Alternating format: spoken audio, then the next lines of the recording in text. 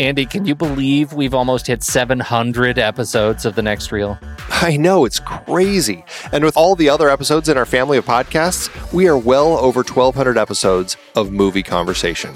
It's really pretty amazing that we've gotten to have these in-depth movie chats every week for over a decade now. And we couldn't have done it without our loyal community of film fans. Their support over the years has meant so much. For sure. That reminds me, we should give the merch store a shout out. Buying shirts from thenextreel.com/merch is a great way listeners can continue to support the show. Plus, they get to sport our great designs.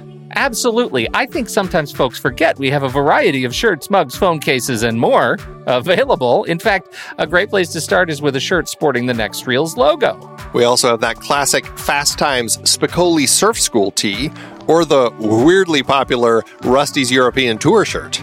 The one from National Lampoon's European Vacation. Why is that so popular? Search me, but we have sold a ridiculous number of those. I guess there are a lot of Rustys taking trips to Europe? We're always adding new designs based on movies we've covered, like our brand new design for a streetcar named Desire, featuring a streetcar named Desire. So if you want to rep your love of TNR and films, head to thenextreel.com/merch. Every purchase helps us continue to have these weekly in-depth conversations. So visit thenextreel.com/merch today. And as always, thanks for listening and being a part of the Next Reel community. We've got lots more great movie chats coming your way. It is hard to believe that we have been having in-depth weekly conversations about movies since 2011. So many great movies, so many great conversations. But it's a lot of work. Producing this show week after week does require a lot behind the scenes. If you'd like to help support our efforts, one easy way is by using our Originals page when shopping for books and movies that we've covered. Your purchases made through our links give us a small commission at no extra cost to you and allow us to keep having these great discussions. We had some great films in Season 8 that started their lives as books or plays, and you can find all of them on our Originals page at thenextreel.com/originals. That's the site where listeners can find links to purchase all the source material behind the adapted films we covered, from Season 1 up through our current season. For part of Season 8, we had a series celebrating the 50th anniversary of films from 1968. We talked about 2001 and 2010 for our Odyssey series, both adapted from Arthur C. Clarke's novels. Man, the second one was so much better than the first, right? Don't you even get me started. Need I bring up Under the Cherry Moon again? Yes, also so much better. Wait, no, that's not what I... Planet of the Apes kicked off its series based on the novel by Pierre Boulet. We covered Danger Diabolic and The Detective, adapted from novels for our 1968 crime films. Wait, wasn't that The Detective, the prequel to Die Hard? They were both written by Roderick Thorpe, and yes, it's the same character in the books. I can't believe they even asked Sinatra if he'd be in Die Hard. That would have been weird. Once Upon a Time in America was part of our Leone Once Upon a Time trilogy, adapted from Harry Gray's novel.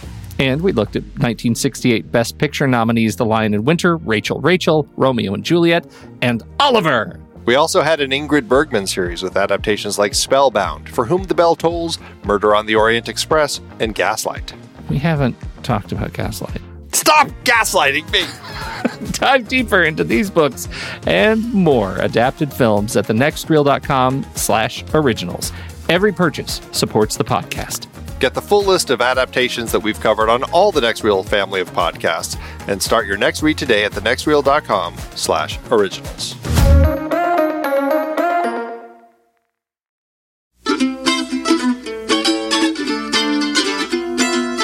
This is The Next Reel, everybody. I'm Pete Wright, and that right over there is Andy Nelson. Hey. And we spoil movies. Tonight on the show, those pesky humans finally give the apes a reason to rise in Conquest of the Planet of the Apes.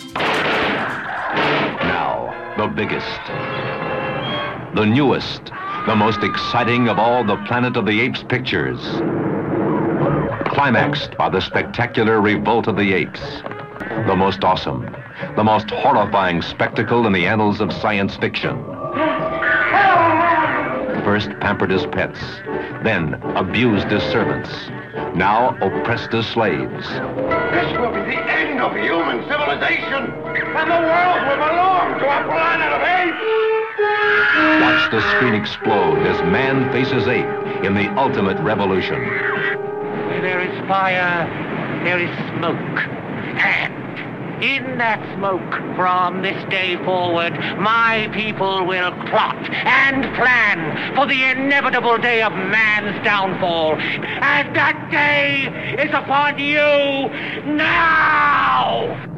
Are you exhausted by the apes? No Are way. the apes tiring you out? No?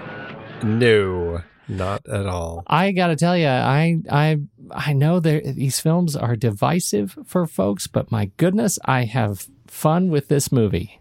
That's what I'd like to hear. Mm-hmm. I knew you would. I knew you would. And insofar as my overall rating, it's going to be what it's going to be. But I'll tell you, they slash the budget, they slash the effects, they shoot it on like a UCLA business complex. Century City. This is Century brand new City, Century City. right, brand new Century City. And it is, I have even more fun with this one than the last one. They keep getting better. The further we get from Heston, the more I enjoy these movies. This is absolutely my favorite that is not the original Planet of the Apes. Really? Well, and not necessarily counting some of the more recent ones, which I really enjoy and are probably pretty high up there. But of this first set of 5, this is my second favorite. I love this whole revolt that happens here. I just love the way that this story plays out.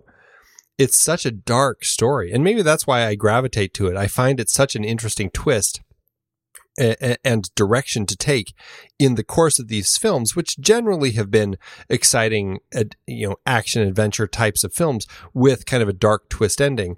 This one really goes down a dark road pretty early on and stays on it for the bulk of the film until we have a massive revolt, which I suppose we're meant to buy into. This is kind of a leads to a global revolt that becomes a Planet of Apes. And I think it's a really effective film, and I love the characters. I really enjoy Ricardo Montalban in this film. I think that his character is a great addition to continue from the previous film, and I love how his character develops and that dark turn with his character. It really is a powerful moment for me. And I also love Roddy McDowall. I think it's so exciting to have him back in this film, and continuing as a different character, but doing such a great job of this whole idea of kind of a neophyte to this world of kind of what the real world is like and being thrust into it, and that big transition that he has that turns him into a leader of the revolt. I love it. How cool is it that Roddy McDowall is back playing father and son? I think that is a really nice sort of continuation of his role. We liked him so much in the first 2 of 3 movies that he's in the first sort of trilogy, but this one coming back as Caesar, now that Cornelius is gone, is I think it's touching. It's really touching. I enjoy it very much. And they made him look the same, right? It's not the same mask as Cornelius, but it looks the same, right? It's very similar. Like, you can tell that it's pretty much the same face structure. Familial. Yeah. Like when we had the second version of Cornelius in Beneath the Planet of the Apes, it was a little off-putting because yes, it was Cornelius. It was a man in that same costume, but you could just tell from the facial structure that it was something slightly different about it. Here, you can totally tell it's Roddy McDowall still. And it's interesting. The only difference that I really note is that he sounds more muffled than I recall Cornelius sounding. And I don't know if that's really intended or just the design, but that's how I can kind of distinguish the two. What were we doing in 1991? Because I don't think we had ape slaves. Speak for yourself, man. No, somehow the dog and cat disease that killed every domesticated dog and cat in the world never struck. So in 1991, it was not quite as devastating a time as is depicted in this film. It's interesting. It's so funny watching films from the past that take place in the future, because this was 1972, and taking place in 1991, and here we have the future as it's depicted, and it's so funny to watch this now, looking back at 1991, it's like, yeah, it's definitely not this. Yeah, I'm running through Wikipedia's 1991 page, and I will tell you so far, the biggest event of note, besides a lot of stuff in the Middle East, lots of war stuff, lots of Iraq stuff, but of greatest note to us is April 1st, 1991, Comedy Central was launched as a cable television show in its current format. 1991 feels like it's been here since before I was born. That's really interesting. There you go. That's the biggest note that I found on 1991. That's a big note for 1991. Yeah. This is a story of revolution. It's a story that follows up on stories of race and gender politics in the last movie, nuclear warship in Beneath, and sort of religion in the first film. And here we are. Like everything you ever wanted to know about geopolitics can be wrapped up in this set of films about the apes. Isn't that charming? Well, Paul Dane really has been enjoying this opportunity, just like Rod Serling did in the first film, to take current topics and find ways to weave them into the story. And with all of the race riots from the late 60s, certainly Paul found it an ample source of material to create this idea of revolt and this, I think it spoke very strongly to certain communities, like the African American community, and with a powerful leader leading a revolt like Caesar, who very much was akin to somebody like Malcolm X, and found a way to put it into this science fiction story with some really interesting dialogue that allows for some great exploration of these issues. You know, I think we should talk then a little bit about how these issues get sort of massaged into the narrative, and that really starts with Armando. I think in the opening, and our first act centers around kind of the interrogation of Armando. Is he hiding the talking ape? And we have this really. I think this interesting transformation he goes through. You alluded to it in the beginning. What is your sense of Armando and Ricardo Montalban's portrayal of this circus owner turned champion of the apes? Well, it's interesting, and I think we'll find, as we did with the previous films, they're not as strongly written as they could have been. And I think a lot of that is the fault of Fox looking at them like fun, cheap genre pictures, even though the people behind them were still trying to make some interesting stories and get to these deeper themes with them. But I mean, there are definitely story problems through here, not the least of which is the kind of the setup of the story where Armando has had Caesar hidden away in the circus for apparently 18 years, because Caesar walks in, an 18-year-old ape now, completely oblivious to the world that he's living in. He is so naive that it's almost shocking. But it actually plays well. And that's why I find myself actually liking it quite a bit, even though I don't 100% buy into the fact that Caesar's this naive. But when you get that moment when Armando has Caesar and they're watching these guards beat an ape who made a mistake, and it's really powerful to see Caesar, at this time Milo, scream out of terror, or out of anger, lousy human bastards. And the way that he plays it, where he's just like, lousy human bastards, and he's so ashamed of himself and knows how much trouble he could get into that he instantly bites onto a piece of paper trying to silence himself and go back to playing the dumb ape.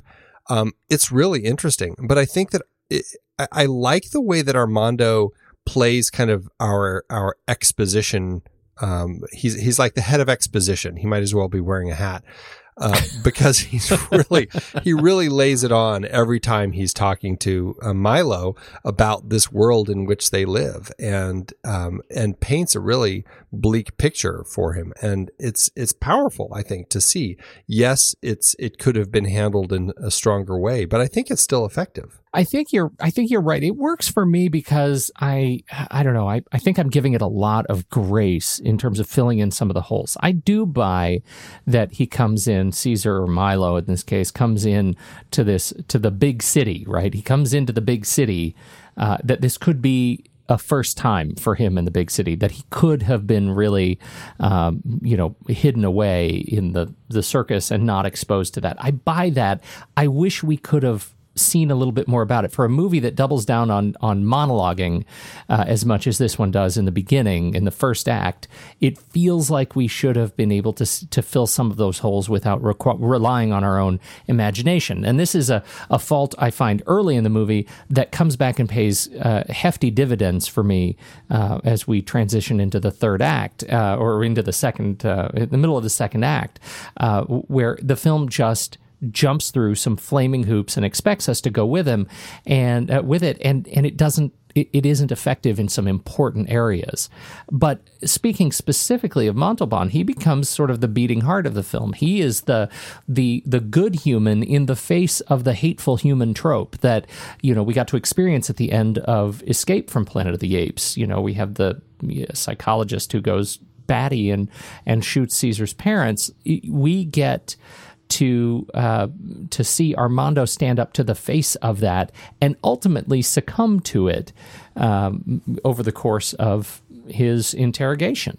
Yeah, right. It's really powerful and affecting, I find. And you're right. He's totally the beating heart of this film. Mm-hmm. And what works so effectively is just this. It's kind of this. I don't know, just this, he's got his eyes opened to everything, and he really believes that there is a way for Milo to have a future, but he's very cautious. And it's really powerful watching him go through this transition of dealing with Milo as Milo makes some mistakes that put them into this situation effectively. And yes, perhaps if he had introduced him to it earlier on in Milo's life, it wouldn't have led down such a dark road, especially so quickly. I mean, this is his first time to town, and Milo already makes such an egregious mistake that it basically leads to Armando's death. And that's right. Horrible. And it's really powerful, I find, especially when Milo, although at this point he's probably Caesar, finds out what happened, and he runs out into the darkness screaming and crying. And it's a really powerful moment. And I find that that is really a great catalyst for Milo / Caesar to make that transition into allowing his anger to kind of rule him. The first introduction for Milo Caesar to the kind of world that he has been introduced to is when he goes into he runs away from that opening sequence you described right after he screams and Armando takes the brunt of the interrogation. He runs off, he sneaks his way into a cage full of some other apes and is shunted into the system sort of anonymously and is introduced to ape conditioning, where he is exposed to disco lights and flamethrowers and the rest of the ape Gestapo humans who are very serious about their jobs. They've got their billy clubs and they're like G.I. Joes with all their special little roles, and then they go about torturing the apes. What do you think of this sequence? In retrospect, it's pretty funny to watch because it's so silly. And well, I know which side you would be on. Everything is so cheap that it's one of those things where I think if you're not buying into the film, then it's going to be hard to buy into. If you can't get past the cheap quality of everything going on in this film, it's going to be a hard one to really get through. But I think if you can buy into some of this nonsense, it's really powerful, and it's kind of shocking in what's happening in this film. And this film is so much darker than anything we've seen before. Like what these humans are doing to the apes is some of the worst like slavery conditioning that you could see. I mean, it's just it's brutal the way that they are forcing them to do these things in order to shape them. I mean, it's like watching circus performers use that giant hook thing when they're training the elephant how to do things. I mean, it pains me to watch this sort of thing. And it could be because they're animals, or in this case, kind of meant to be animals. But it still is very effective. It works, I think, because of that, because these people have found a need to create something more than what their dogs and cats could give them, and are creating, using this opportunity, the fact that the dogs and cats all died of whatever disease, and now they're adopting apes as their pets, finding an opportunity to use that to basically create slaves for themselves. And it's really... This future world that the film is creating is really a shocking one, actually. And if you can get past the silliness of what you described as like these disco lights and flamethrowers, which it essentially is, it is dark. And you see these apes conditioned to such a degree where they are hairdressers, they are errand runners, they are doing all these things for people that the people are too lazy to do. It's like the little robots in WALL-E, but they're all these apes. And they're being tortured to get to this point. It's absolutely horrifying. That is, I think, the gift of these Apes movies, right? You just said it, and that was what was in my mind, the sort of AI robot future, the robot slave future. So we have movies like Bicentennial Man, where you have these AI assistants who sort of gain humanity. We have iRobot, where we're going through the motions of how to try AI that are sort of programmed. But that's really the difference here, that in those movies that are definitely cultural reflections on our humanity and how we relate to a subservient class, in those movies you just program the machines to do what you want to do at the beginning. In this movie, we actually have to unveil our humanity or lack of it in order to get to the point where we have a subservient class. We have to torture them in the course of these stories in order to make them do what we want them to do, like the robots of the future. And the robots of the future then are really just a more convenient way to eliminate part of its process improvement over what we have displayed in this movie. And that's what makes this movie harder to watch, because, on some level we're thinking, God, somebody wrote this. Like, somebody thought this through, and somebody thought this was a reflection of what we're doing. And I regret that I live in a world like that. It's tough. And that's why these movies work so well as the social commentary under the guise of a genre picture. They can also do things that are surprisingly innovative for being so cheap. Like, for example, how handy is it that they have the energy field doors on the ape cells? Right. Like, that's got to save some money, right? Yep.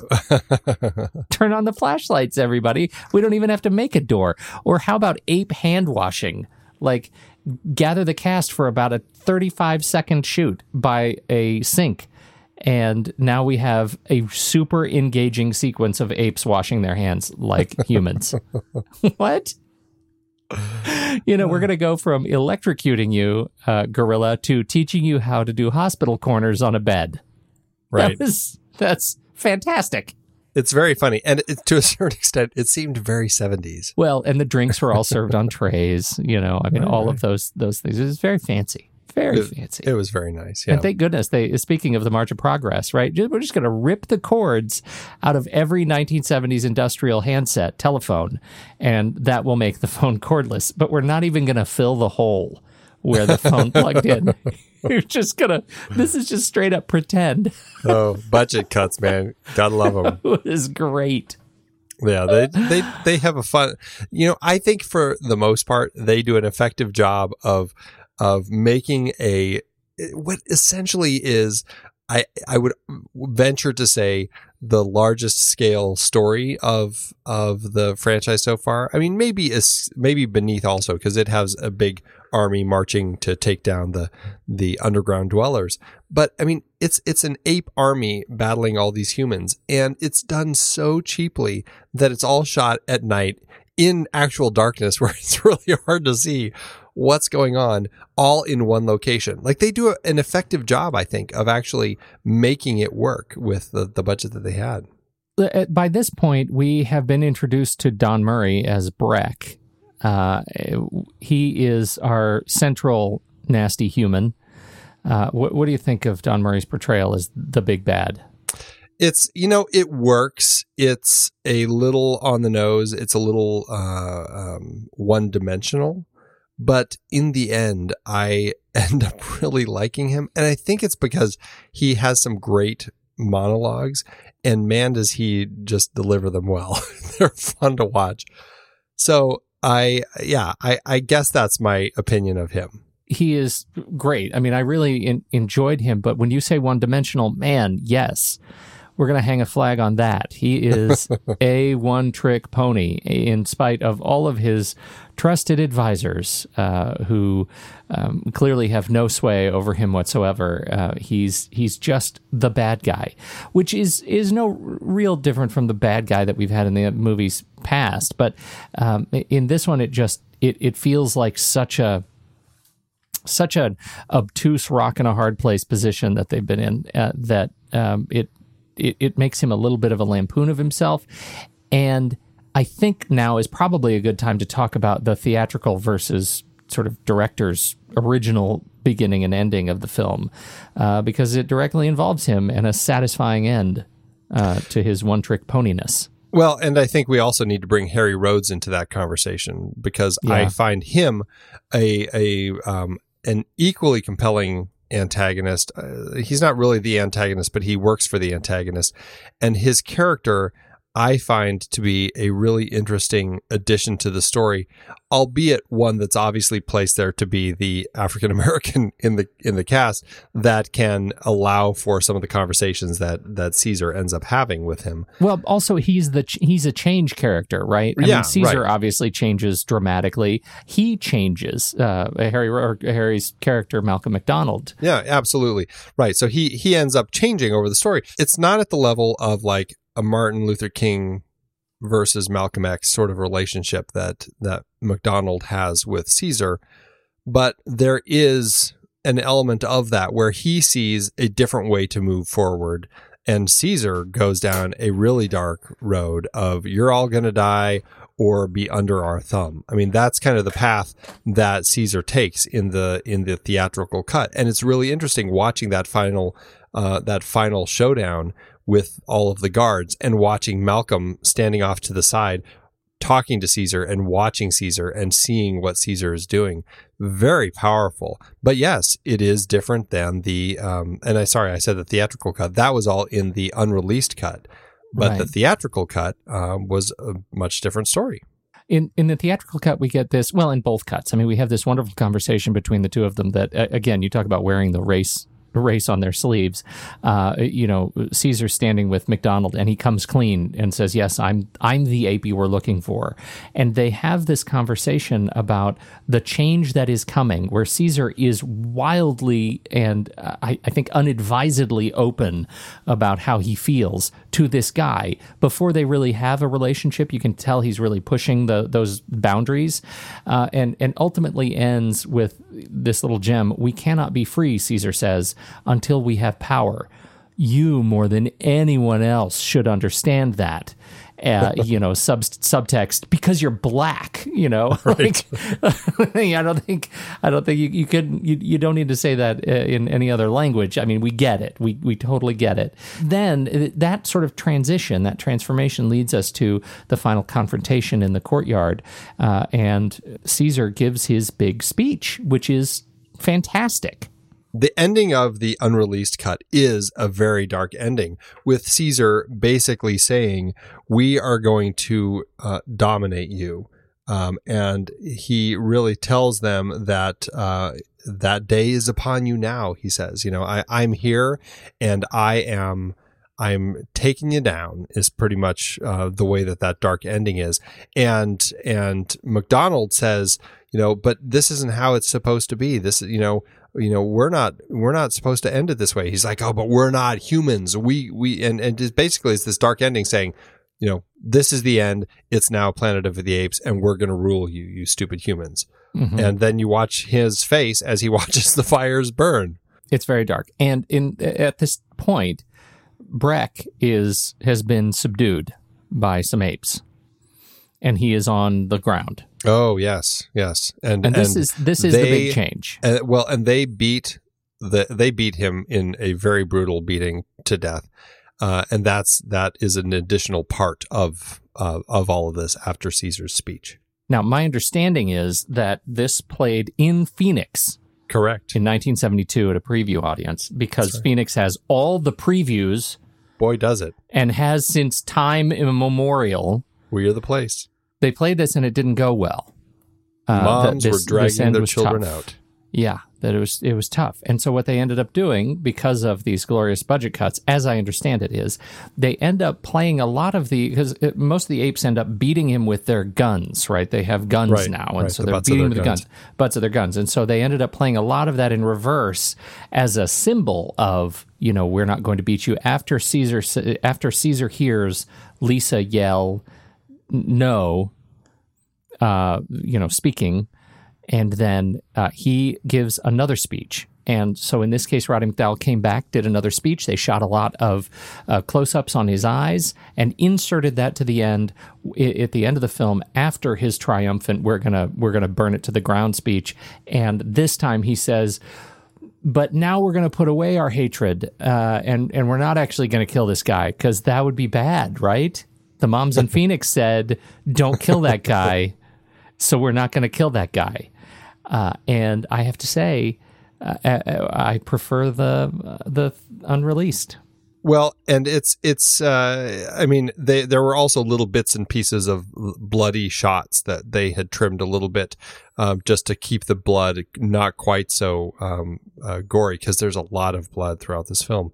There's very little in this one. I actually made a note. There's a fight in the control room in the theatrical cut where you actually see some splashing blood, and I thought that is a miss. Like, clearly, they've excised so much other blood. Like, this is a sequence that well, do you see the shot somebody missed when Breck takes the gun and there's like the gorilla in there that's freaking out and trying to get to him or whatever, and he grabs the gun out of one of his soldiers' hands and walks up and shoots him in the head, point blank range, and you get a reverse shot of that face as all of a sudden blood just blasts out of it. Yeah, it's like, whoa, hello. So that's gone.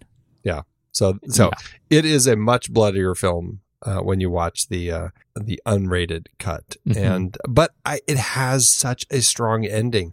I can't imagine that ending of Peace in context of the franchise. It just doesn't make sense to me. It doesn't to me either. It really doesn't, and it doesn't allow Caesar a well-deserved character transformation. Right? This is where he's been. This is the path all along. Right? This is what he was meant to do over the course of this film. And so I find the theatrical really disappointing in that regard. I think that's too bad.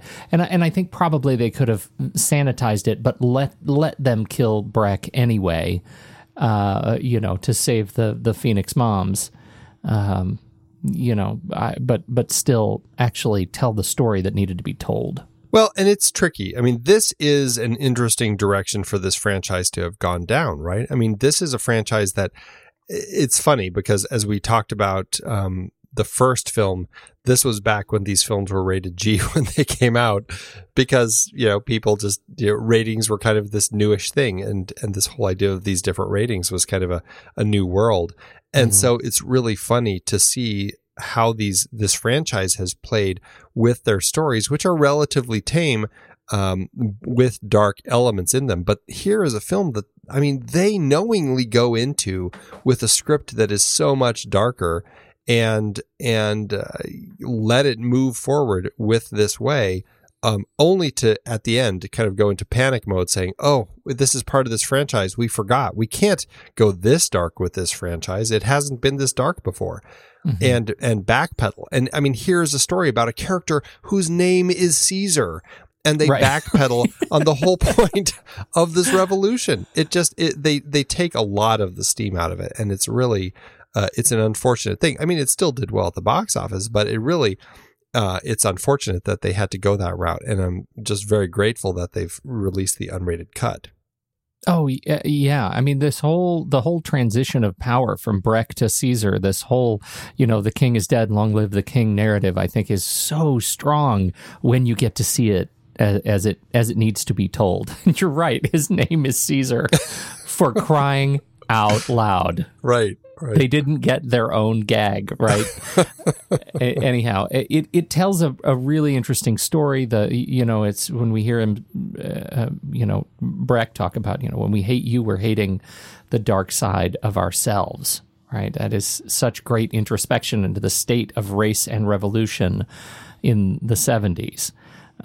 So I just think that whole piece is great for what it represents. Still, as you said, that last act is a long slog through fire. It opens with some of the best camera work in the sequence, the staging camera, right, showing us how all the humans are lined up with their guns and their shields. I think it's just really dynamic and dramatic and interesting to look at, to watch the apes, slinking across the courtyard, dumping gas everywhere. I love those shots, and then it's a long walk through fire to get to those big moments at the end. It's one of those films that is a battle film, and I guess it depends on how invested you are with the characters, and how much you're into the story to buy into all of that. I disagree, though. I disagree, and I think you already gave me the reason why. I think it's not so much how much you think about the characters, it's how much you can see it. No, and that makes it very difficult. But that being said, I still find myself wholly invested in that whole battle. It's really, I find, engaging. I love the way they shot it. It's very creative. I can always tell what's going on, and it makes for a really interesting and compelling battle. I mean, it's like a battle in Braveheart or something like that. It's this big battle scene that takes up like a half hour of the film, but I think they do a great job with it. Yes, it is very dark.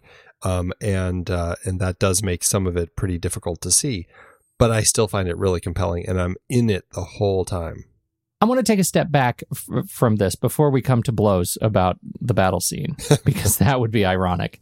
I want to step back a little bit to Caesar's transition, because this is, I talked about the movie missing some important pieces, showing us some important things to give us a greater sense of context. And for me, the biggest miss in the film is Caesar's transition montage. He discovers what has happened to Armando, and then he is this leader, right? He just is. We get this. He is a leader of the fight. He's collecting weapons. He's collecting, knives and judging the sharpness of butcher blades. And he's stocking up on all kinds of goodies. And everybody is talking to, all the apes are genuflecting to him appropriately. He's just become a leader of this ape underground. And I don't get any sense of how time works in this montage. I don't see how he has gone from this absolute innocent in the beginning of the movie to your point, too innocent in the beginning of the movie, to this esteemed military leader of the revolution within 35 minutes. Yeah, and that's a screenwriting issue with the story, and I certainly feel the same. I feel like they could have made that stronger. I do think that he makes an interesting start with his transition at the beginning when he screams out "lousy human bastards," and that whole idea when he's first introduced to the horrors that are happening. I find that really compelling, and less so when he's now in the system and he's going through the training and he's proving basically, look how smart I am. I can do it already. And he's kind of, that part is like, okay, it's not working quite as well as that previous bit. He's not getting as angry at the humans as I think he might otherwise be. But it does, like when Armando does get killed, and it leads to this much darker ending of the story. Yes, I do feel like we deserve some more elements to his transition. Now, again, I think I find myself forgiving it quite a bit because it is so low budget, because it was written nearly 50 years ago. It's obviously not as strong as it could be, or as perhaps a film nowadays might be written. But I still think largely they do a good job with it, even if I find a lot of struggles and I find myself forgiving it more than maybe other people do. I don't know. Well, I think you do, and that's not necessarily a bad thing. We need the recruitment scene. That's the biggest miss, right? He is having in the early scenes in the courtyard, he's having an emotional response to pain, right? He sees pain in his other. He's having an emotional response that does not give him practical experience of leadership. We don't have any demonstration that he is somebody who can rally these apes, who largely can't communicate at the level that he can, right? So it takes me to Hamilton. Right, when we have there's the big song in the bar where he demonstrates that he knows what he knows what to do. He has some brains in his head. He has a strategy. He has something that he can do. And over the course of one song, they say we got to get this guy in front of a crowd. Like that's the scene we're missing in this movie to give Caesar's transition, his transformation into a military leader, that of weight. And it's actually something that I think we get in the modern Caesar. In the modern trilogy, they really do well. I think that's one of the great strengths of the movies leading into War of Planet of the Apes, that we see a Caesar that has made that full and deep transformation, and we just don't get it here. And I think a part of that is this element that here is an ape who can speak. None of these others can. And watching them as they go through that, as the apes go through that transition of learning, hey, this is something I can't do. This is somebody who might be worth paying attention to, might be worth listening to and helping. And when you get that powerful scene in Rise of the Planet of the Apes, in that ape Gestapo that or not the Gestapo, but the ape prison that they're basically in, you see and the kind of the struggles that Caesar is having with the other apes. But when you see Caesar finally scream out no at the guards and how that works at changing them, that is something that we needed here. And that is something, I mean, Rise is essentially kind of very much a spiritual remake of this film. And that is something they really get right in that. And this film, they're struggling to find it. It's not really quite there. And I feel like if they had worked on the script a little bit more, given a little more money, they might have been able to find it. You want to talk about getting it made? This is a film that is a really tight budget, but as we discussed last time, this is one that they had in mind before they finished the last one. They ended the last film with that note saying, hey, the baby Milo from Cornelius and Zira is alive. We're going to continue this story. And here we have it. Yes, it's just a super, super tight budget because, again, 20th Century Fox has just been doing all these cutbacks on these low budget, on these kind of genre films, trying to make back the money that they lost in the late 60s. And they do, it's a tricky film, but, it's a film that I think they do a good job with. I think that by this point, Arthur P. Jacobs, who is kind of producing this whole series, had a really good grasp on what he was able to get done within these budgets and within this franchise. And so he brought on J. Lee Thompson as the director, who actually they wanted to have on from the very beginning, but he was not available back when they were doing Planet of the Apes. He was on a different project. And that is why he was finally brought on here. And that's why they brought on Franklin Schaffner on that first one.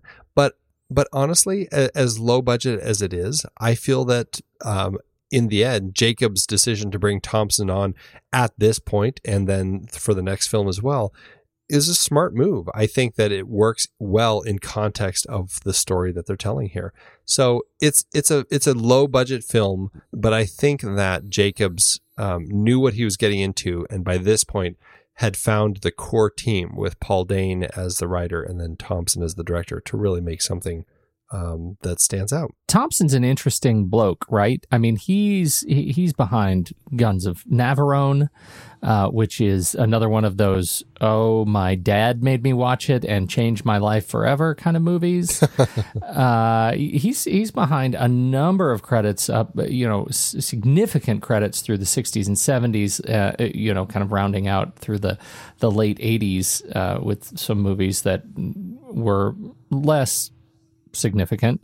But he's an interesting guy. Do you get a sense? I mean, are you a J. Lee Thompson fan? Have you seen some of his other movies enough to make a note of what kind of Thompson-ish stuff he brings to this one?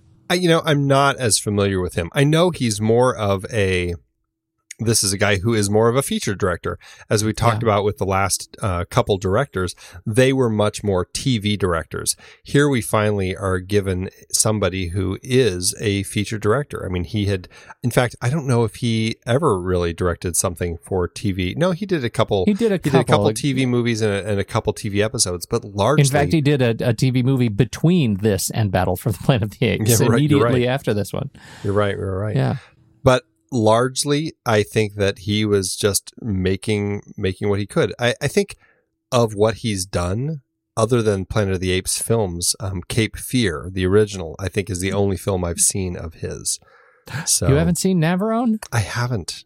No, I haven't. I know. Well, that's a heartbreaker. I'm sorry. Yep. Your dad never made me watch it.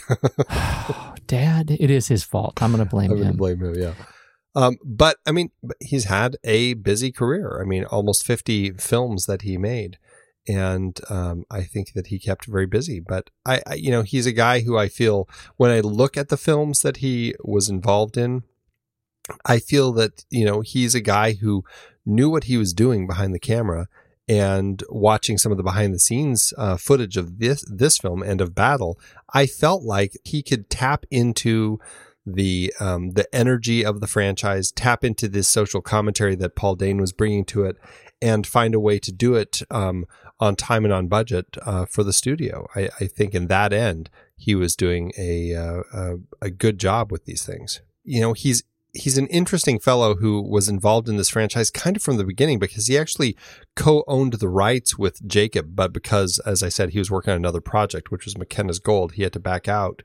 So it's interesting that here was a guy who was so invested in it that he actually co-owned it with Jacobs. But actors trusted him. Gregory Peck worked with him and said that he's one of only 4 directors that he could trust to tell him whether or not he was faking his performance. So, well, look, Thompson's a Canadian. He brings with him the baggage of trust, and that's a sword that cuts both ways. He's a British Canadian. Yes. Yeah. So there you go. There it is. We've talked about a number of our favorite folks in the film. We did not mention Natalie Trundy, who's back playing a different character, this time in The Mask. Yeah, she's gone from one of our underground dwellers to one of our scientists. Now she's finally a chimpanzee, and she is going to bat her eyes at Caesar, and it's touching. Natalie hated working with the makeup. She had a much better time in the previous 2 films. This one, she said that it was just a nightmare having to put this makeup on all the time. She just is not the type of person who could handle it well. But, she does a great job. I think so too. I mean, she was fine, and it was a cute chimp, and made for a great addition to the climax. One last cast member that I just want to mention, David Chow played Aldo. As you remember from the last film, the history that Cornelius tells us, Aldo is the first one who says no. Aldo, I don't think ever is named in the film. If so, I totally missed it. But Aldo is actually credited as David Chow, so he is in here somewhere. And what's interesting is David Chow actually also played a chimpanzee in the first Planet of the Apes. When did he say no? He doesn't. And again, I go back to this whole idea of time travel and what time travel does, because now the fact that we have introduced Milo, the talking ape, back in the 70s, all of a sudden we're on a different trajectory of the kind of the present where the apes come from, and their history is no longer Aldo being the first to say no. Now their history is Caesar being the first to say no. Well, that's just nonsense. It is. I just found it interesting that they actually credit somebody as Aldo. Yeah, that they Aldo. actually credit him. Right, yeah. Right. Okay, enough of that nonsense. John Chambers is back with hair and makeup, and he's still great. Great team there. I thought the masks actually were particularly strong in this movie. In most places, I didn't get that feeling of, Fake ones. Dead fake gorilla masks. And part of that, I'm sure, is that they have gotten better at it and being able to do it with less money. Also, I think I'm just more accustomed and have adapted to seeing these, gorillas and living with gorillas on screen in front of my face now that we're in movie 4. And I've probably subconsciously begun to forgive those kinds of things. Plus, it's easier to get past it when it's so dark. Yes, screen. Also, that's true. Yeah. Right. Tom Scott is on for the music. It's not like the greatest standout score or anything like that, but I will say right when it starts with the opening, which weirdly also, we should note, has no titles, like no logos, no company logos. It's a very weird opening, but Tom Scott's music kicks in and I found it so stinking effective. I really enjoyed just everything that he was doing at the beginning. It kind of turns to TV music after a while, which is something that was his background before and certainly after this. But I think that he's got moments through here that work really well. Is this the 4th movie in a row with no awards, Andy? It is the 3rd. Oh, wait, because Planet of the Apes had some awards. Correct. Okay. Right. Nobody liked sequels. They didn't trust sequels at that time. They didn't think they warranted awards, apparently. People are funny. Yeah. How'd it do at the box office? Well, like we said, even though the franchise kept making money, 20th Century Fox was still working to make their money back after those big losses from the late 60s. For this film, Thompson received a budget of $1.7 million or $9.8 million in today's dollars. That's the lowest budget of any film in the franchise. The movie opened on June 14th, 1972, the same week that Deep Throat was introduced in theaters. Despite the budget cuts and its darker tone, the box office still proved a success as the film went on to make $9.7 million or $55.9 million in today's dollars. That leaves the movie with an adjusted profit per finished minute of $524,000 and allowed for one final chapter. And with that, Andy, I think it is time for us to rank it. Let's do it. Head over to flickchart.com/thenextreel. You'll see the list of all the movies we have talked about on this very show. Or you can just swipe over in your show notes, tap Flickchart. It'll take you straight to this movie where you can add it to your own catalog and see how it stands up to ours. First up, we have Conquest of the Planet of the Apes or Fat City, both 1972. I say Conquest. I would watch Conquest first. Conquest or Time Crimes. Got to go Time Crimes. Yeah, Time Crimes. Conquest or Sympathy for Mr. Vengeance. I'm going to say Conquest. Okay. If it had been Old Boy. Conquest of the Planet of the Apes or The Outlaw, Josie Wales. You're probably Conquest on this, I'm Conquest, yeah. Okay, I can go Conquest. Conquest of the Planet of the Apes or Judo. Conquest. Yeah, I'll say Conquest. Conquest of the Planet of the Apes or Scarlet Street. I'd probably watch Conquest first. Yep, me too. That's weird. I know. Conquest of the Planet of the Apes or, more Zhang Yimou, Raise the Red Lantern. That's a terrific film. It is. I think I'll probably go Red Lantern. Me too. Well, that lands Conquest in our top 100. It is at 98 out of 367. Wow. That is pretty I'm impressive. I'm telling you, they keep getting better.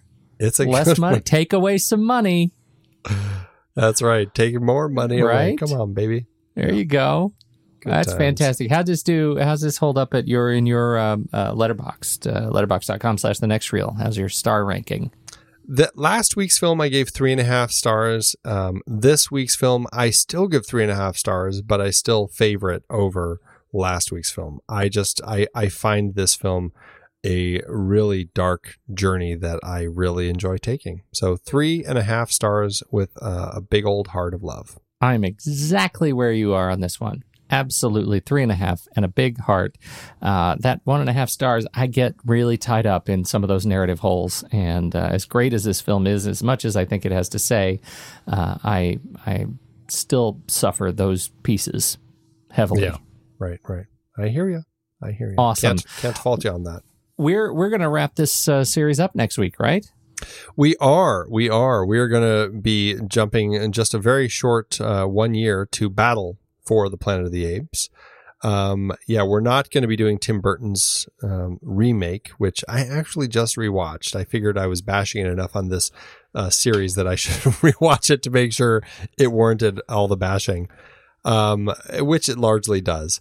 But we're not going to be talking about that one, nor are we going to be talking about any of the recent ones, because a couple of those we've already done on the film board. So we figured we didn't need to cover them again. But yes, we will be talking about Battle next week before we move on to a new series.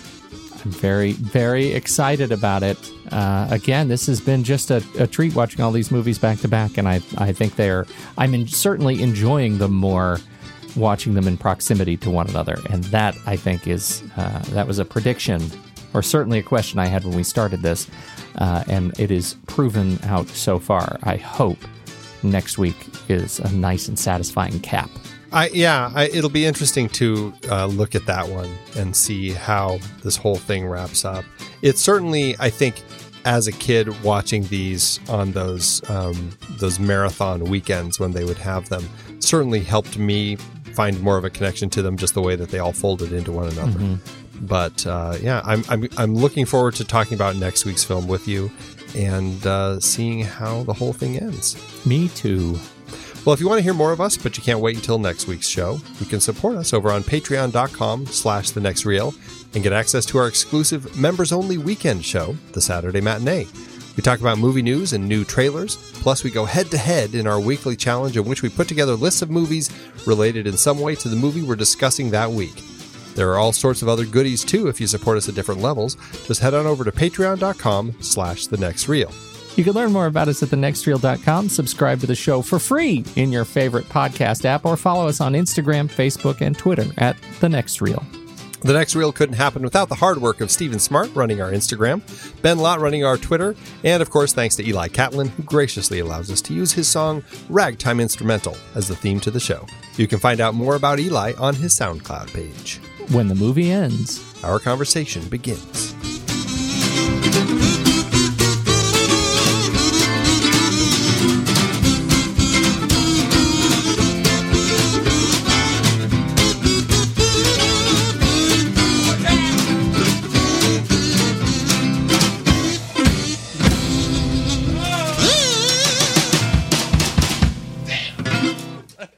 Amazon giveth, Andy. As Amazon always doeth. Yeah, it does. From time to time, it really steps up. And this time, there aren't very many one-star movies. A testament to the strength of this film. I went with a 2-star, which I think I'll lead off, and we'll go down from there. Right? Sounds good. All right. This one comes from Jefferson. He says, I could never figure out how the intelligent ape was communicating with the rest of the apes. You know, Jefferson, I feel your pain. The last 40 minutes of the movie, when the apes take over, is the reason for my unfavorable review. I could never figure out how the intelligent ape was communicating with the rest of the apes. Also, all the apes run into 20 policemen shooting their guns point blank, and 2 apes fall down? He may have gotten as dizzy as I did during that final fight. I don't know. There's a lot of falling down. It was very dark. Yeah. Well, I've got a 1-star by Helene Chadwick, who says, I want to cancel all the Planet of the Apes movies, please, and the money put back in my account, please. I love it when comments become customer service. It's fantastic. What's best about that is there's actually one comment by none other than Anonymous Andy. Oh, and this is very funny because it ties in nicely with some of the stuff that we've seen over on our Discord channel. Anonymous Andy says, "Would you say that you hate every ape you see, from chimpan A to chimpanzee?" Nice way to throw some Simpsons in there, Anonymous Andy. Oh, you're so clever. Thanks, Amazon. I've been podcasting since 2006. In that time, I've tried countless hosting platforms, but in August 2022, we switched to Transistor to power all of our shows here at True Story FM, and it's been a game changer. I love the Transistor allows unlimited podcasts and storage without extra charges. We can publish so much content, and we do. If you want to start up a podcast, do yourself a favor and host your show on Transistor. With their one-click publishing, you can get your new show onto all the major podcast directories effortlessly. And their website builder lets you quickly build custom sites for each show. The detailed analytics are invaluable too. You can access all kinds of listener data anytime. Oh, and the versatile players allow you to embed episodes anywhere to reach new listeners. Plus, the team behind Transistor is super responsive and keeps making the platform even better. After using countless hosting services over 15 plus years, Transistor has been, hands down, the best podcast partner for us. If you want a hosting platform to take all the worry out of getting your podcast out into the world, go to thenextreel.com/transistor and check it out. Support our show and support your own show by going to thenextreel.com/transistor. Start growing your podcast today.